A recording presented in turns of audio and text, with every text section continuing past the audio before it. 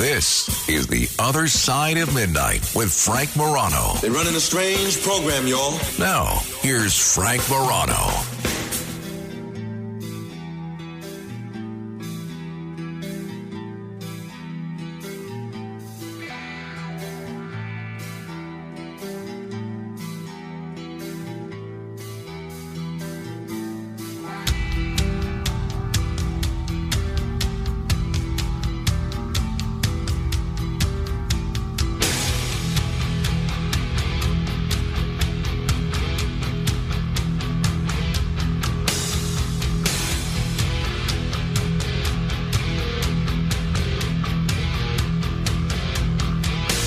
There are all sorts of interesting techniques that managers have for determining who to hire in a job interview, because let's face it, there are all sorts of qualified people, or people that seem to be qualified, I should say, that apply for any given job.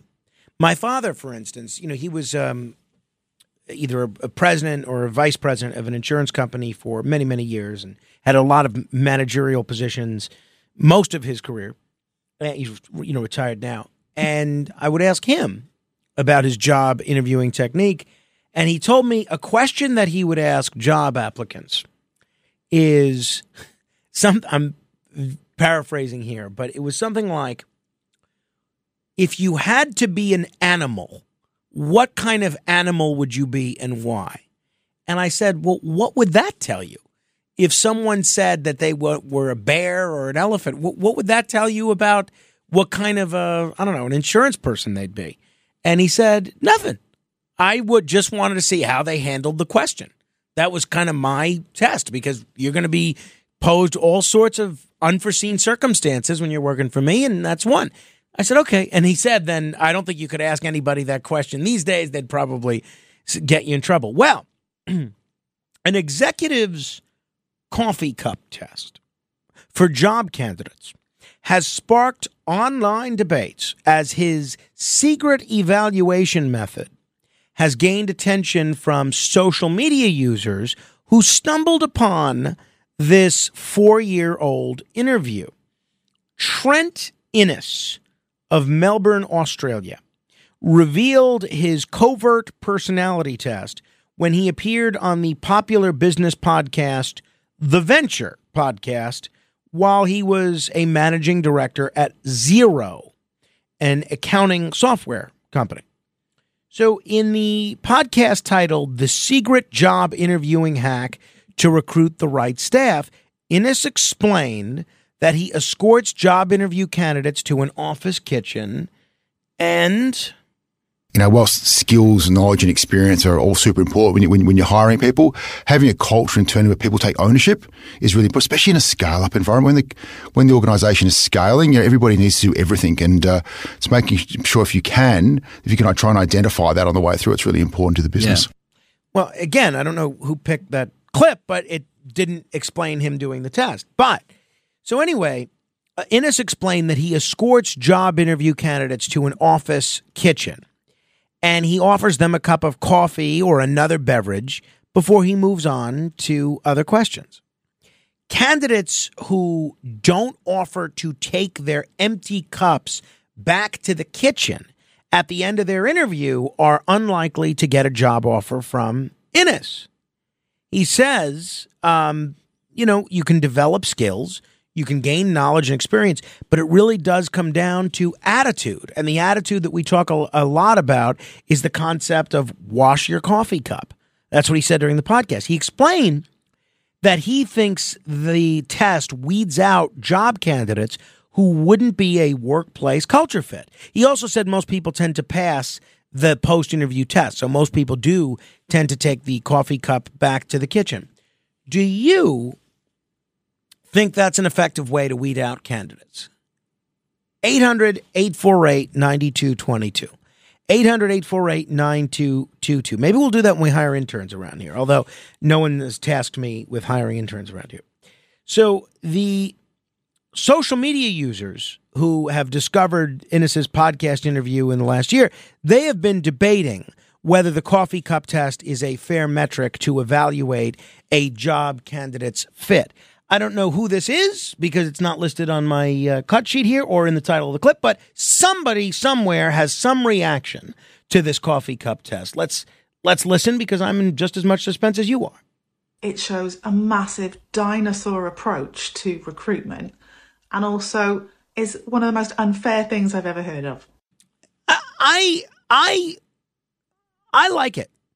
I like it. I think people should at least offer to bring back the cup to the kitchen. So the online discussions are taking place on TikTok, Facebook, Reddit, and most people seem to think that these coffee cup test isn't a reliable vetting tool. One person wrote, I feel like it's weird to wash your own cup at an interview when you're a guest there.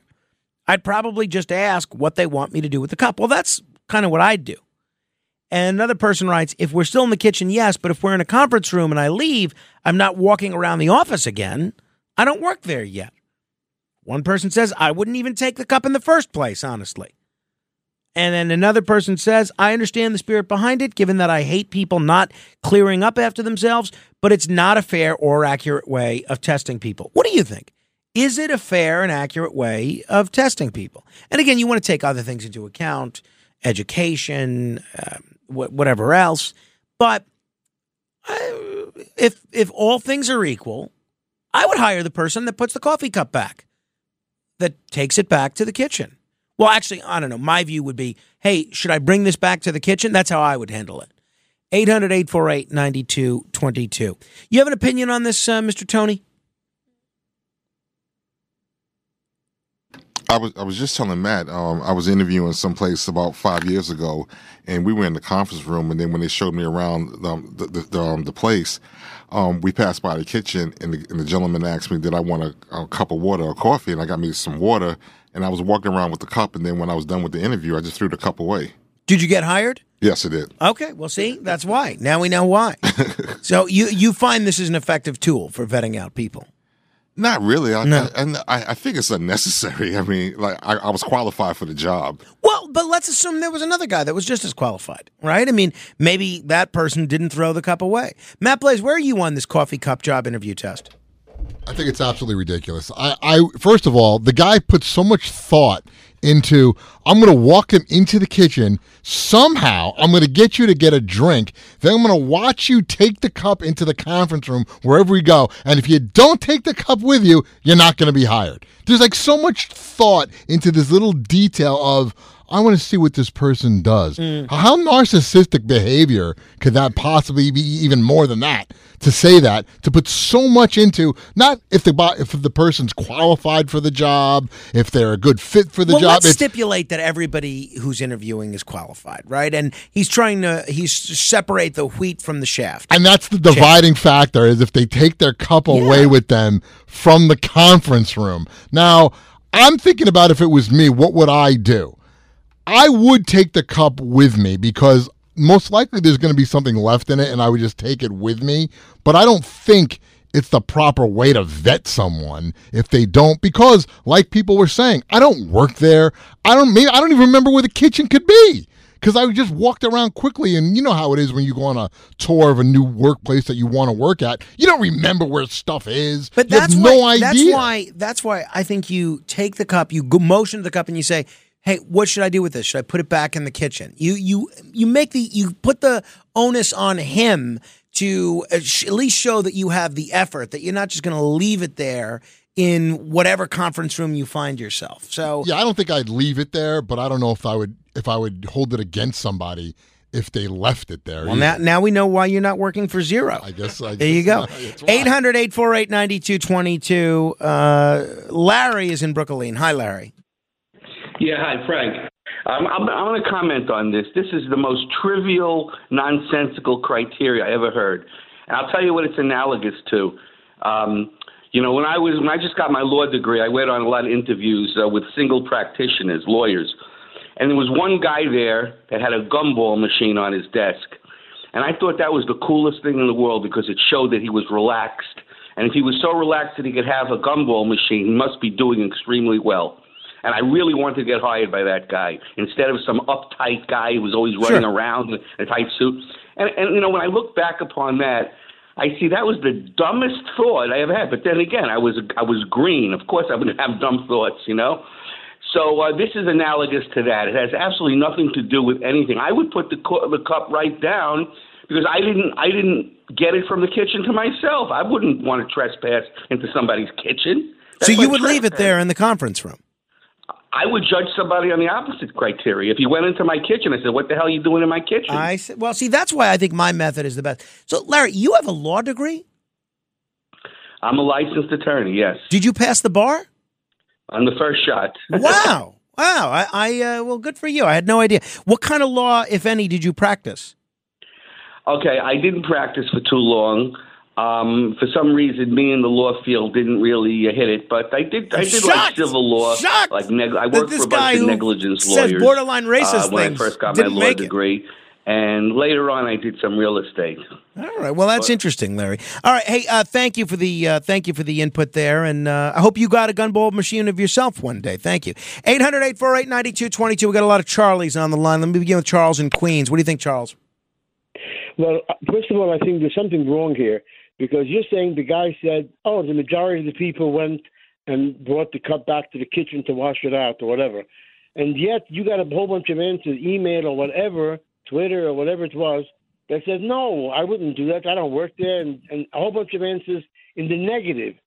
So and I don't see – I agree with those negatives that you don't work there. What have I got to do with it? I'm the guest. I'm not going to go to the kitchen.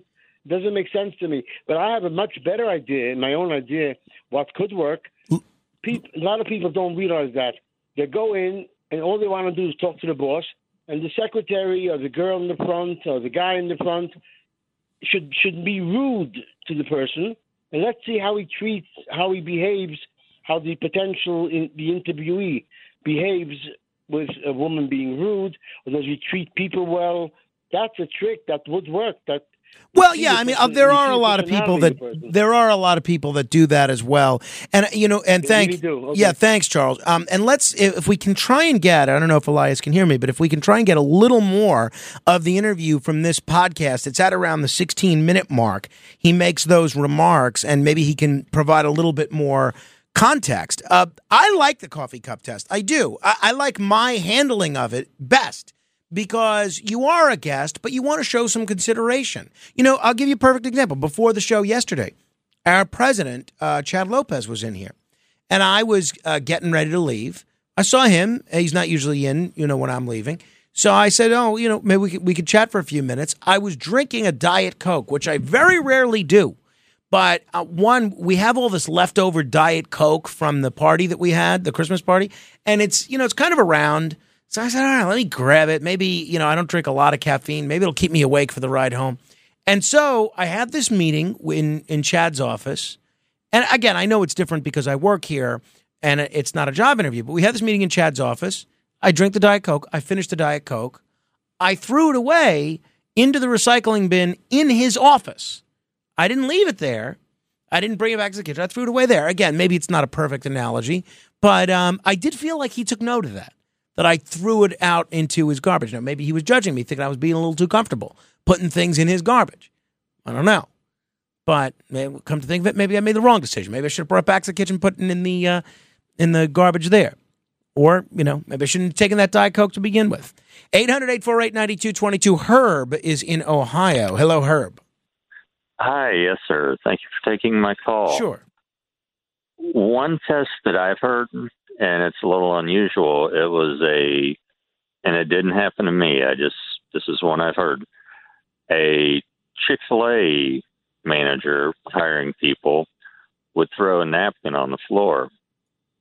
And if the future employee would pick it up on the way to the interview, that was a good sign. I like that. That's a good one. If they just walked right on by it and didn't give two craps, then that was a different sign. So, the thing that I would wonder, though, is maybe that napkin is on the floor for a reason. Maybe it's covering up a spill or something. Yeah, but he did it on purpose. No, I know, I understand that, but I'm thinking if I was the job applicant, maybe I wouldn't necessarily pick it up, even though I'm normally very on top of things, because I would, I would think maybe it's there for a reason. Herb, thank you for sharing that. 800-848-9222. Deirdre in New Jersey. Hello, Deirdre. How are you? I like to think I'm doing okay, but, I'm sure the listeners will tell me differently if that's not the case. I'm like out here thinking. There's a difference. You're thinking. No, you should know. Okay. Well, maybe that's part of my problem.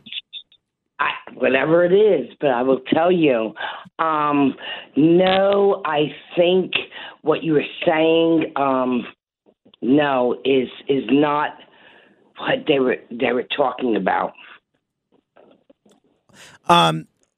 You lost me, Deirdre. Okay, so I'm listening to the program, and I'm hearing. I'm just like listening. I'm getting very upset every time I listen to this radio station, and I hear what they're saying, but I'm like, damn. So what am I commenting on now? Well, that's what I'd like to know. Well, I'm trying to tell you. I'm like, wow. So I listened and I heard, and I'm trying to get through, and I get through, and I'm like, what are you on now? Because there's so many topics. Well, so Deirdre, what prompted you to call? What prompted you to call? I heard something about, God, I don't remember. All right, Deirdre. Sorry. It's okay, Deirdre. Thank you. I appreciate that. Hey, Matt, when Deirdre called, what did she tell you she wanted to talk about? I asked her if the coffee cup test was right or wrong, and she says, it's wrong. I said, okay, hold on. And that was it. All right. She answered my question. E. Frank is hearing about your screening technique, and he is thinking this is his lucky day. You could tell, my goodness. Here we go. All right, 800-848-9222. Larry is in Brooklyn. Hello, Larry. Hi, Frank. I haven't called you in about 5 years. I've missed you. Yeah, I've missed you, too. I go to bed early nowadays. How dare you? Oh, yeah.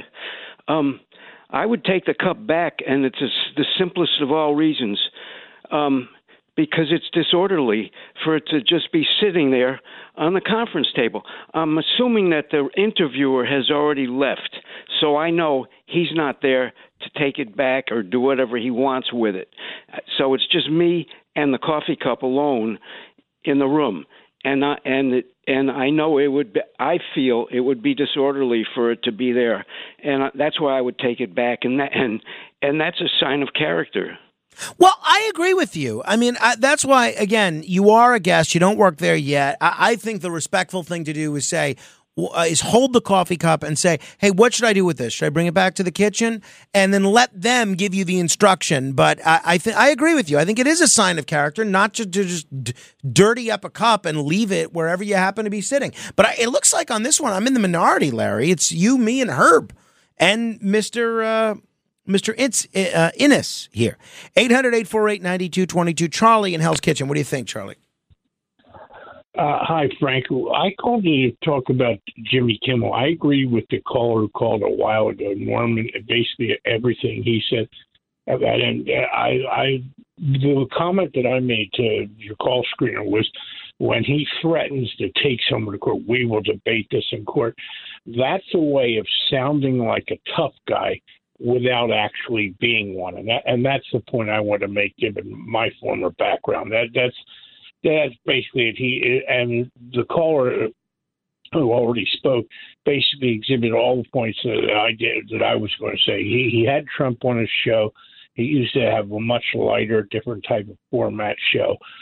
He laughed and joked around with Trump. Like him, I'm talking about Jimmy Kimmel now. Like him and Trump were best buddies.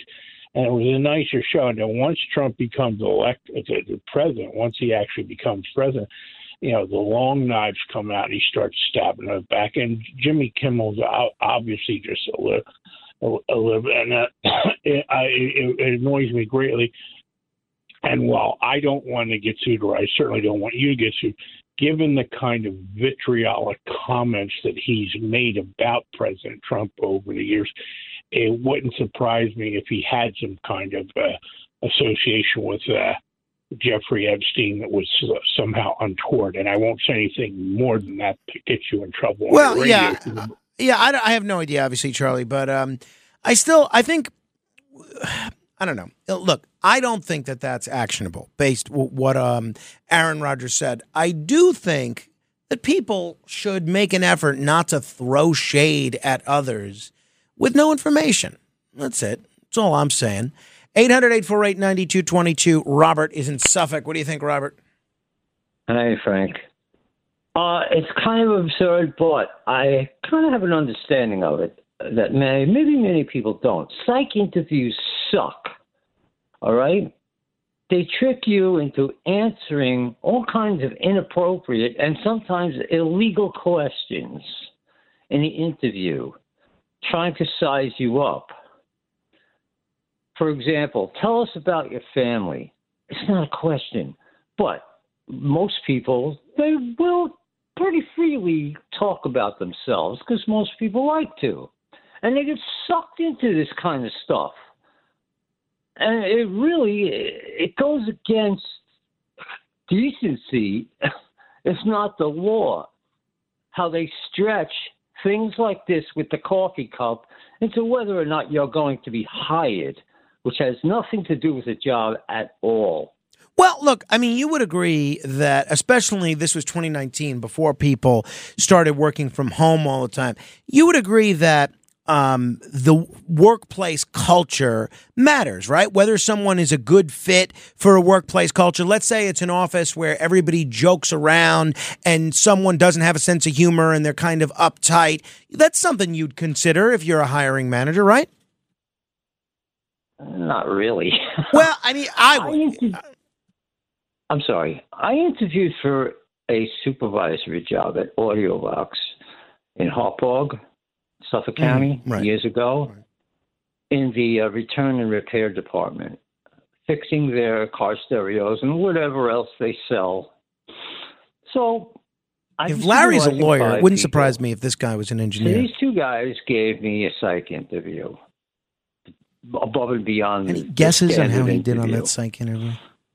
And I just made a comment, which really got an emotional reaction. My face turned a deep shade of pink, shall we say, when I made this comment. And I was quickly escorted out the door like I was going to be someone who would go postal at the company or something. Oh, my. And I got, and I got. They had this guy's number, I'll tell you right. Thank goodness we don't do that to callers. We're kind of like on Prozac or something. Interesting. Yeah. Interesting. So, afterwards, I sent off 4 certified letters to the top executives of the company. Wow. Yes. One to the chairman of the board, one to the CEO, and a couple others. So, and what was the response? These guys. What was the response? No, I didn't get a response. But I blasted them for what they did. I can understand that. Robert, thank you. I'm sorry you didn't get that job, but it sounds like you were not a good fit for the workplace culture. I can't believe he wasted the postage and the money for 4 separate certified letters. Why not just move on? Move on. You know, I was listening to a radio interview that well, no, I don't want to mention any specifics, but I was listening to a radio show that someone had done with someone who had been disgraced, and now they're trying to kind of do a rehabilitation tour. And a person that knows this person that was being interviewed wrote to me and says, you know, at what point do you stop with this, hey, we were wronged media tour, and you just make room for a new path in life? I think sometimes you just got to cut the cord and say, all right, you got the better of me. They say, and it's a cliche, but like most cliches, it's true, the best revenge is living well. I'm going to go out and try and get an even better job, right? I'd like to think that's what my attitude would be. 800-848-9222. I mean, you think about what that guy lost in terms of time for that job interview and an expense for 4 separate certified letters. Sounds awful. All right, 800-848-9222. This is The Other Side of Midnight. Straight ahead. The Other Side of Midnight with Frank Morano. When you need mealtime inspiration, it's worth shopping Kroger, where you'll find over 30,000 mouth-watering choices that excite your inner foodie. And no matter what tasty choice you make, you'll enjoy our everyday low prices, plus extra ways to save, like digital coupons worth over $600 each week. You can also save up to $1 off per gallon at the pump with fuel points. More savings and more inspiring flavors make shopping Kroger worth it every time. Kroger, fresh for everyone. Fuel restrictions apply. With crime running rampant in New York, you need to keep yourself and your family safe. Obtaining your concealed carry firearm licenses can be difficult and time-consuming. That's where MyFirstPistol.com comes in. They'll help you secure your concealed carry license. If you're looking for a pistol, premise, rifle, or shotgun license, call 347-559-7052. 347-559-7052. You must have a valid firearm license issued by the NYPD to purchase, possess, or shoot a handgun or pistol in NYC.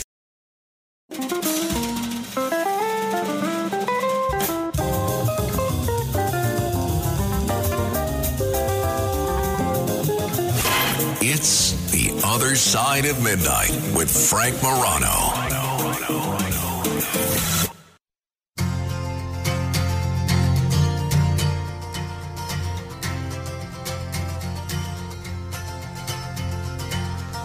In the early morning rain,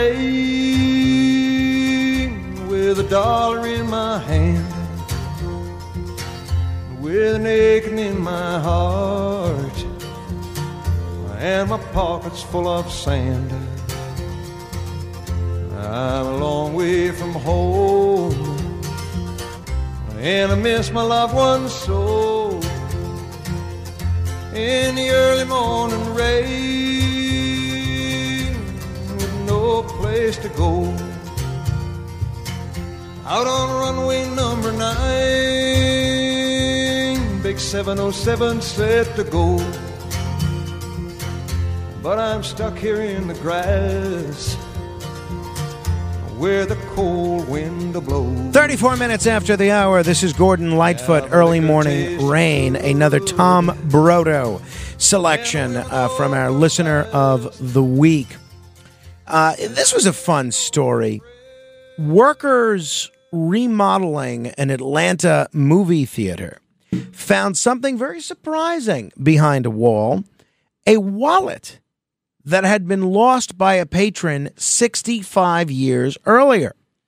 So a contractor found the old wallet behind a wall at the Plaza Theater and turned it over to the cinema's owner, Chris Escobar.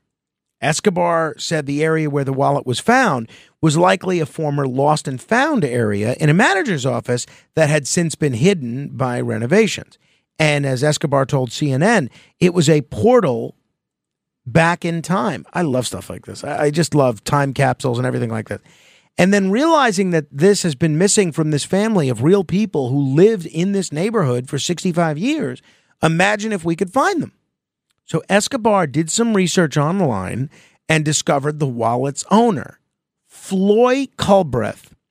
He died at age 87 in 2005. But he was able to she died in 2005 at the age of 87, but he was able to contact her daughter, Thea Culbreth Chamberlain, who's now 71 years old. She told the Washington Post, "I don't even know how to say how flabbergasted I was." And it took a while for it to sink in. This is the first time she'd held her mother's long-lost wallet. Chamberlain was only 6 years old when her mother lost the wallet back in 1958. Its contents included old family photos, a library card, and raffle tickets. She said looking through the wallet brought back memories of her mother flooding back.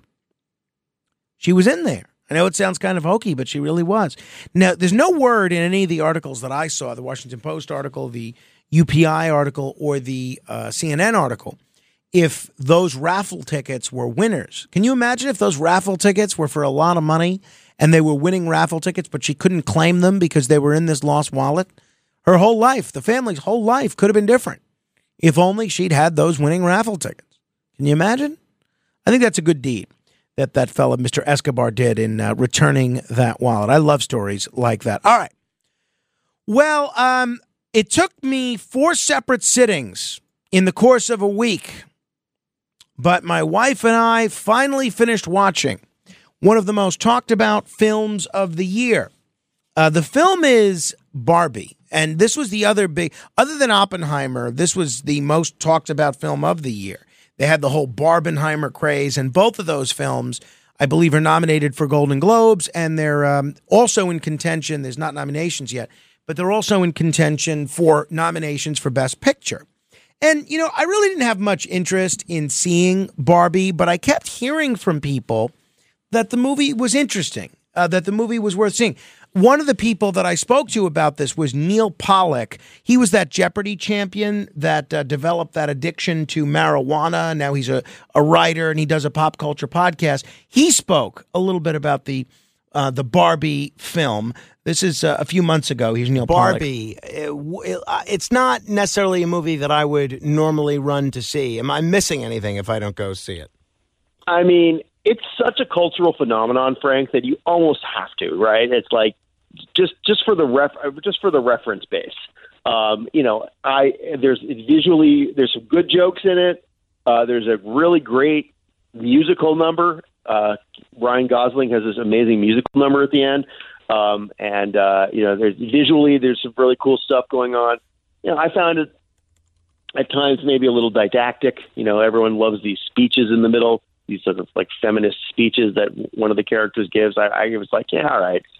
It kind of felt like a little bit like a 1990s women's studies seminar to me, a bit. I mean, I don't know what your politics are. I have my suspicions, but it doesn't matter. Like, but just in terms of like just the pop culture moment, you know, I think that you should, if you care about these kinds of things, and I do, you know, it's kind of something you have to bear witness to. I can understand why certain conservatives don't like it because it's a very liberal movie. So I was intrigued.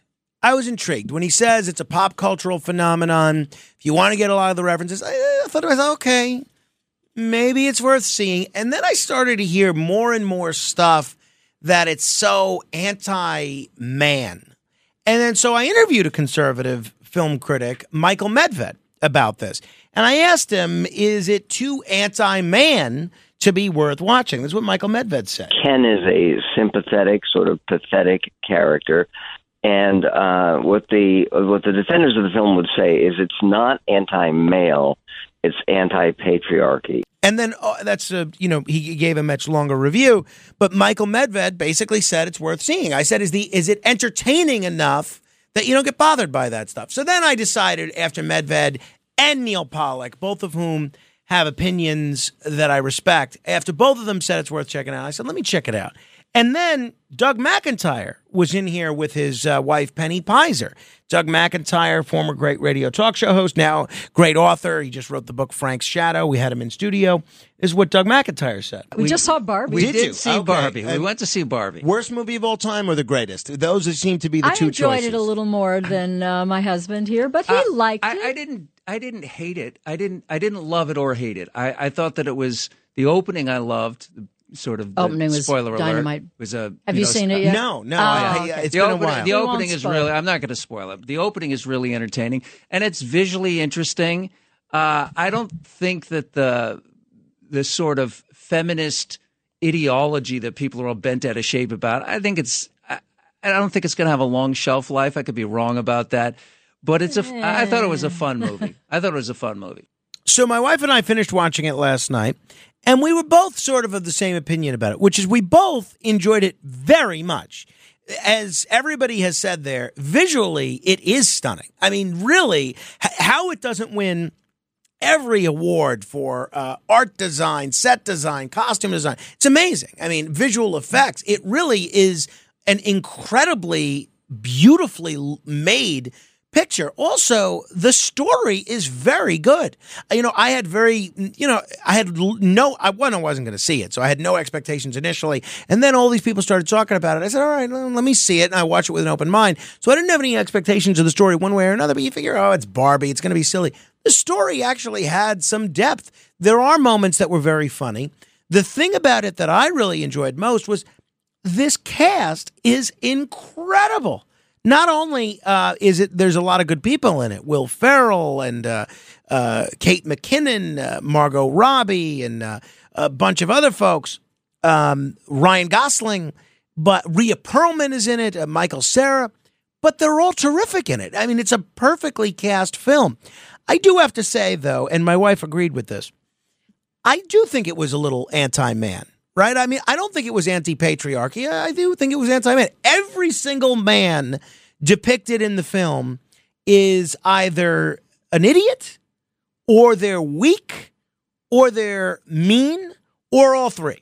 There's not a single male that's depicted in this film that's nice, smart, exhibiting any masculine qualities that are considered positive. I mean, they're the butt of almost every joke. That being said, there's a lot of films that don't portray female characters well, and that I think could be seen as anti-women, especially back a lot of the classic old John Wayne films, maybe even some of the early Sean Connery, James Bond films, where they portray a lot of the women in these films as victims to be protected or just people to be in the kitchen. Those are still great movies because they're really well made. It's just, I don't know, certain films have a certain editorial bent. So I did find it anti-man, but I did not find it anti-man enough to hinder my enjoyment of it. And, it's the same. Look, Breakfast at Tiffany's is a great film. The Mickey Rooney character in Breakfast at Tiffany's has got to be one of the most offensive characters to Asians in history, in the history of cinema. If you look at Gone with the Wind is a great film. Beautiful music, beautiful acting. The movie is about as racist as you can be.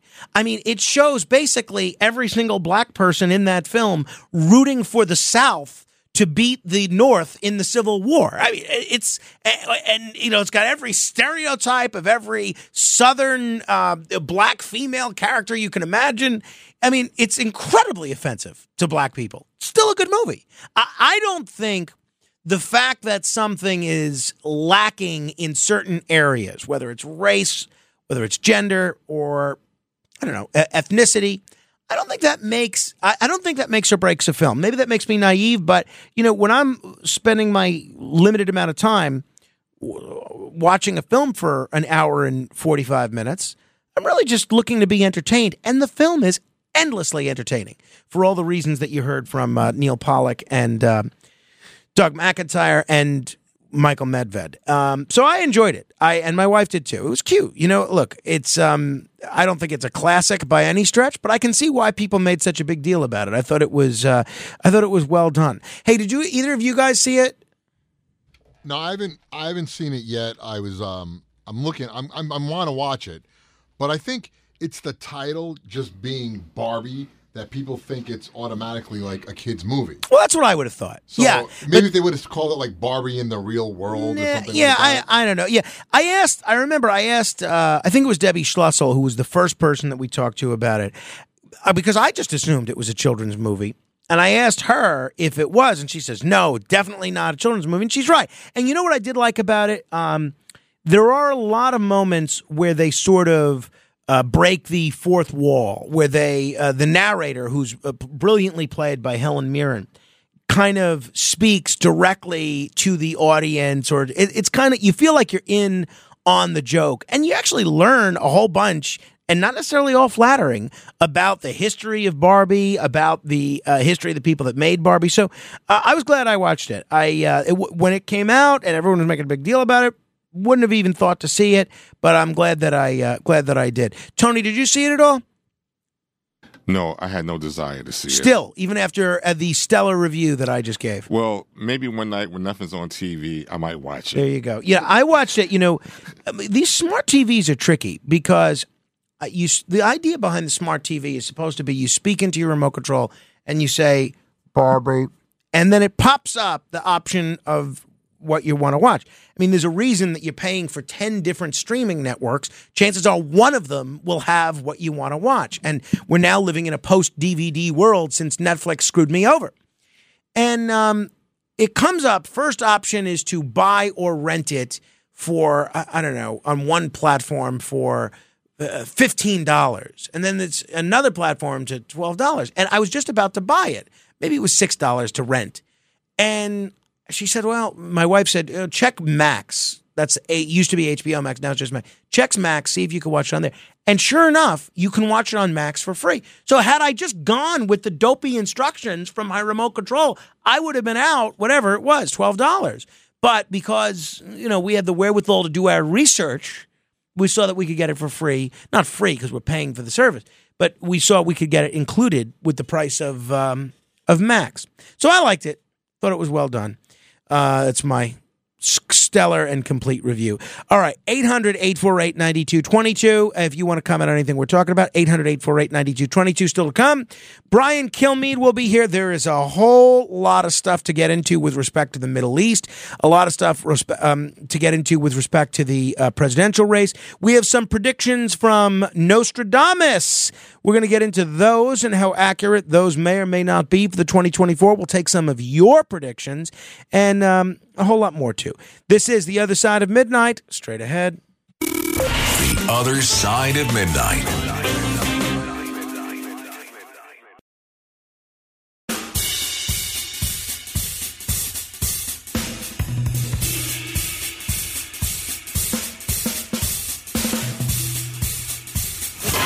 It's The Other Side of Midnight with Frank Morano.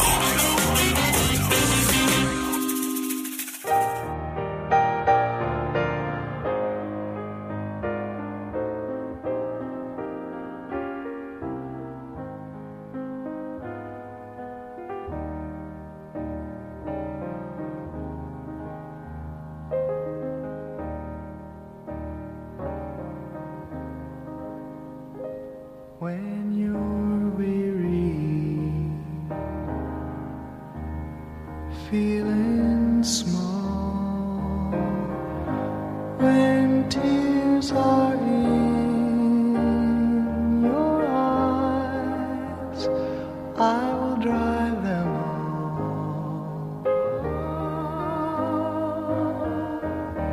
all. I'm on your side.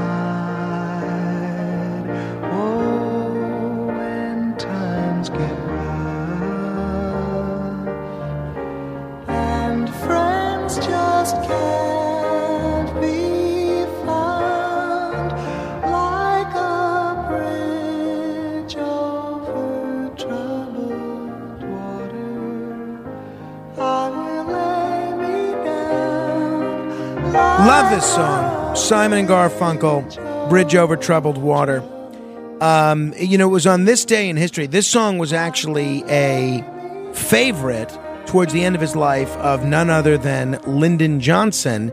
And it was on this day in 1965 that Lyndon Johnson, in his State of the Union, proclaimed his vision of a great society and called for an enormous program of social welfare legislation.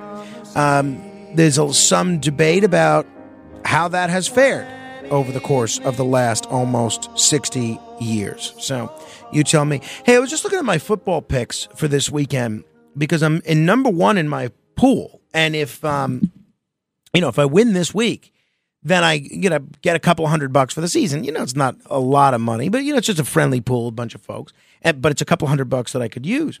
Here's what I don't understand: the Ravens. I mean, maybe this is because it's going to be a weird week. It is weird because there's no Thursday night game and there's 2 Saturday games. I love these Saturday games. It's a lot of fun. I think we have a children's birthday party to go to on Saturday, and then maybe there'll be an after party for that. Otherwise, maybe we'll get to go home. And maybe I'll get to watch this some of this football game. Although, actually, it's an afternoon game, so maybe it'll be on at the children's party. Who knows? But the Ravens are beating everybody.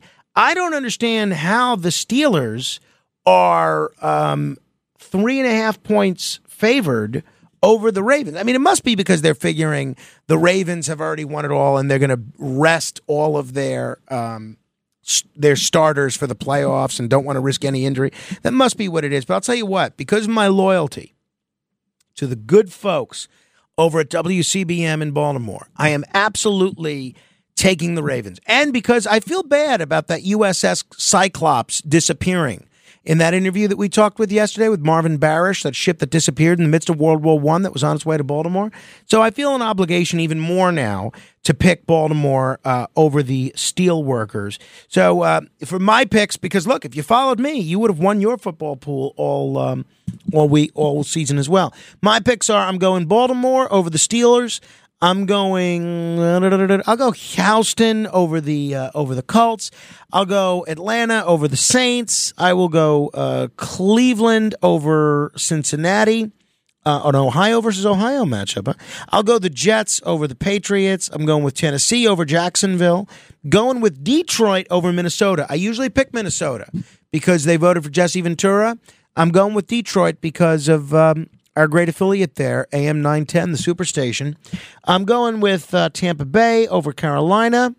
Ooh, Dallas is favored 13.5 points over Washington. I don't like Washington because they changed their name, and I hate anybody that bows to the kind of the politically correct winds of name changing. But I really don't like the Cowboys, but I'll root for them because, you got my friend Vinny, who's a Cowboys fan. My friend Bill Smith is a Cowboys fan. So for them and to oppose the Washington football team, I'll support them. I'm going the 49ers over the Rams. I'm taking the Giants over the Eagles. I will go with the Bears over the Packers. I will take Seattle over Arizona. This is all with the points. Raiders over Denver. Chargers, Chiefs. I'll go with the Chiefs over the Chargers. And then finally, I'll go with Buffalo over Miami. So those are my picks. And if you would have followed me the whole season, you would have been doing pretty well. Pretty well. All right. 800-848-9222. 800-848-9222. Oh, Pamela's on. Pamela was holding yesterday a while, and we didn't get to her. So let's get to her first. Hi, Pamela. I'm sorry that we didn't get to you yesterday. Oh, thank you. Yeah, I didn't see the Barbie movie. But I had heard that one of the criticisms of it, why Vietnam banned it, is because in the background they pay an homage to China with the map of 9. That's the Chinese version of what they own in Asia, which the world does not agree with. And they pay that because, of course, China has a big influence on Hollywood. So they did that to please China, to keep that market open and perhaps money. So that was one of the criticisms of it, and why a lot of people, may wonder, Yeah, that doesn't surprise me, by the way, because we did this whole interview, I don't know if you heard it at the time, with Chris Fenton, and we went through all the different ways that China has caused Hollywood to essentially bend to their will. Not about 20 years ago, it was not unusual to see films that were critical of China. You had the Brad Pitt film, 7 Years in Tibet. You had Red Corner with Richard Gere. And then basically China said, no, we're not carrying any more of your films that do this. And all of a sudden, they all changed their tune overnight. In the first Independence Day, the Americans were able to beat the aliens on their own. In the second one, they needed the Chinese to do it. If you look at I think it was Gravity with Sandra Bullock, who rescued her? Chinese astronauts. If you look at all these films, there's these key plot points, and again, these are not necessarily relevant to the plot, but there's all these plot points where the heroes are all the Chinese characters, or in the case of The Martian, there's a critical piece of technology that's made by the Chinese. So I don't like that at all, but I did not notice that, honestly, until you just mentioned it. And if I were to watch it again, I would keep an eye out for it when they put that map out there. But I did not actually realize that. Yeah, I just thought it was an interesting point. And, it's influencing everything we see, which I find kind of sad. I mean, not that the movies years ago were always independent. They had influences in them. I saw certain influences in the movies of the 50s and everything, the communist influence or putting down capitalism and everything. I mean, it's always been there, But since we're having this issue right now with control of our media and Hollywood, I think it's an important point. Yeah, I'm glad you mentioned it because I forgot about it. I remember reading about it at the time, but I forgot about it. And the thing that's and thanks for the call, Pamela. The thing that's interesting that you mentioned is the people upset about that are the Vietnamese. Vietnam, another communist country, even another communist country in Asia is sick of being bullied by the Chinese. So it's not just the Western imperialists, not just the Western capitalist countries that are fed up with China. Even Vietnam, not at all happy with China. Hey, Tony, is my analysis of the Steelers-Ravens game correct? Is that why the Steelers are favored? Because they're not going to, all the Ravens players are going to be seated? Correct. That's it. Okay. Well, I'm still going with Baltimore. They've had an incredible season. I think they're going to finish strong. All right. A lot more stuff to come. Noam Laden and Brian Kilmeade to come. Keep asking questions. This is Greg Kelly for Priority Gold. What does it mean to be America's precious metals dealer? It means that you're in touch with the hearts and minds of those who love this country, value our freedom, and want to protect the future. Priority Gold is that precious metals dealer. They've helped thousands of Americans back their retirement with solid gold and silver. Call Priority Gold at 888-506-6439. Receive free shipping, free storage, a free investment guide, and one of the best purchase experiences in the industry. Call now or go to PriorityGold.com.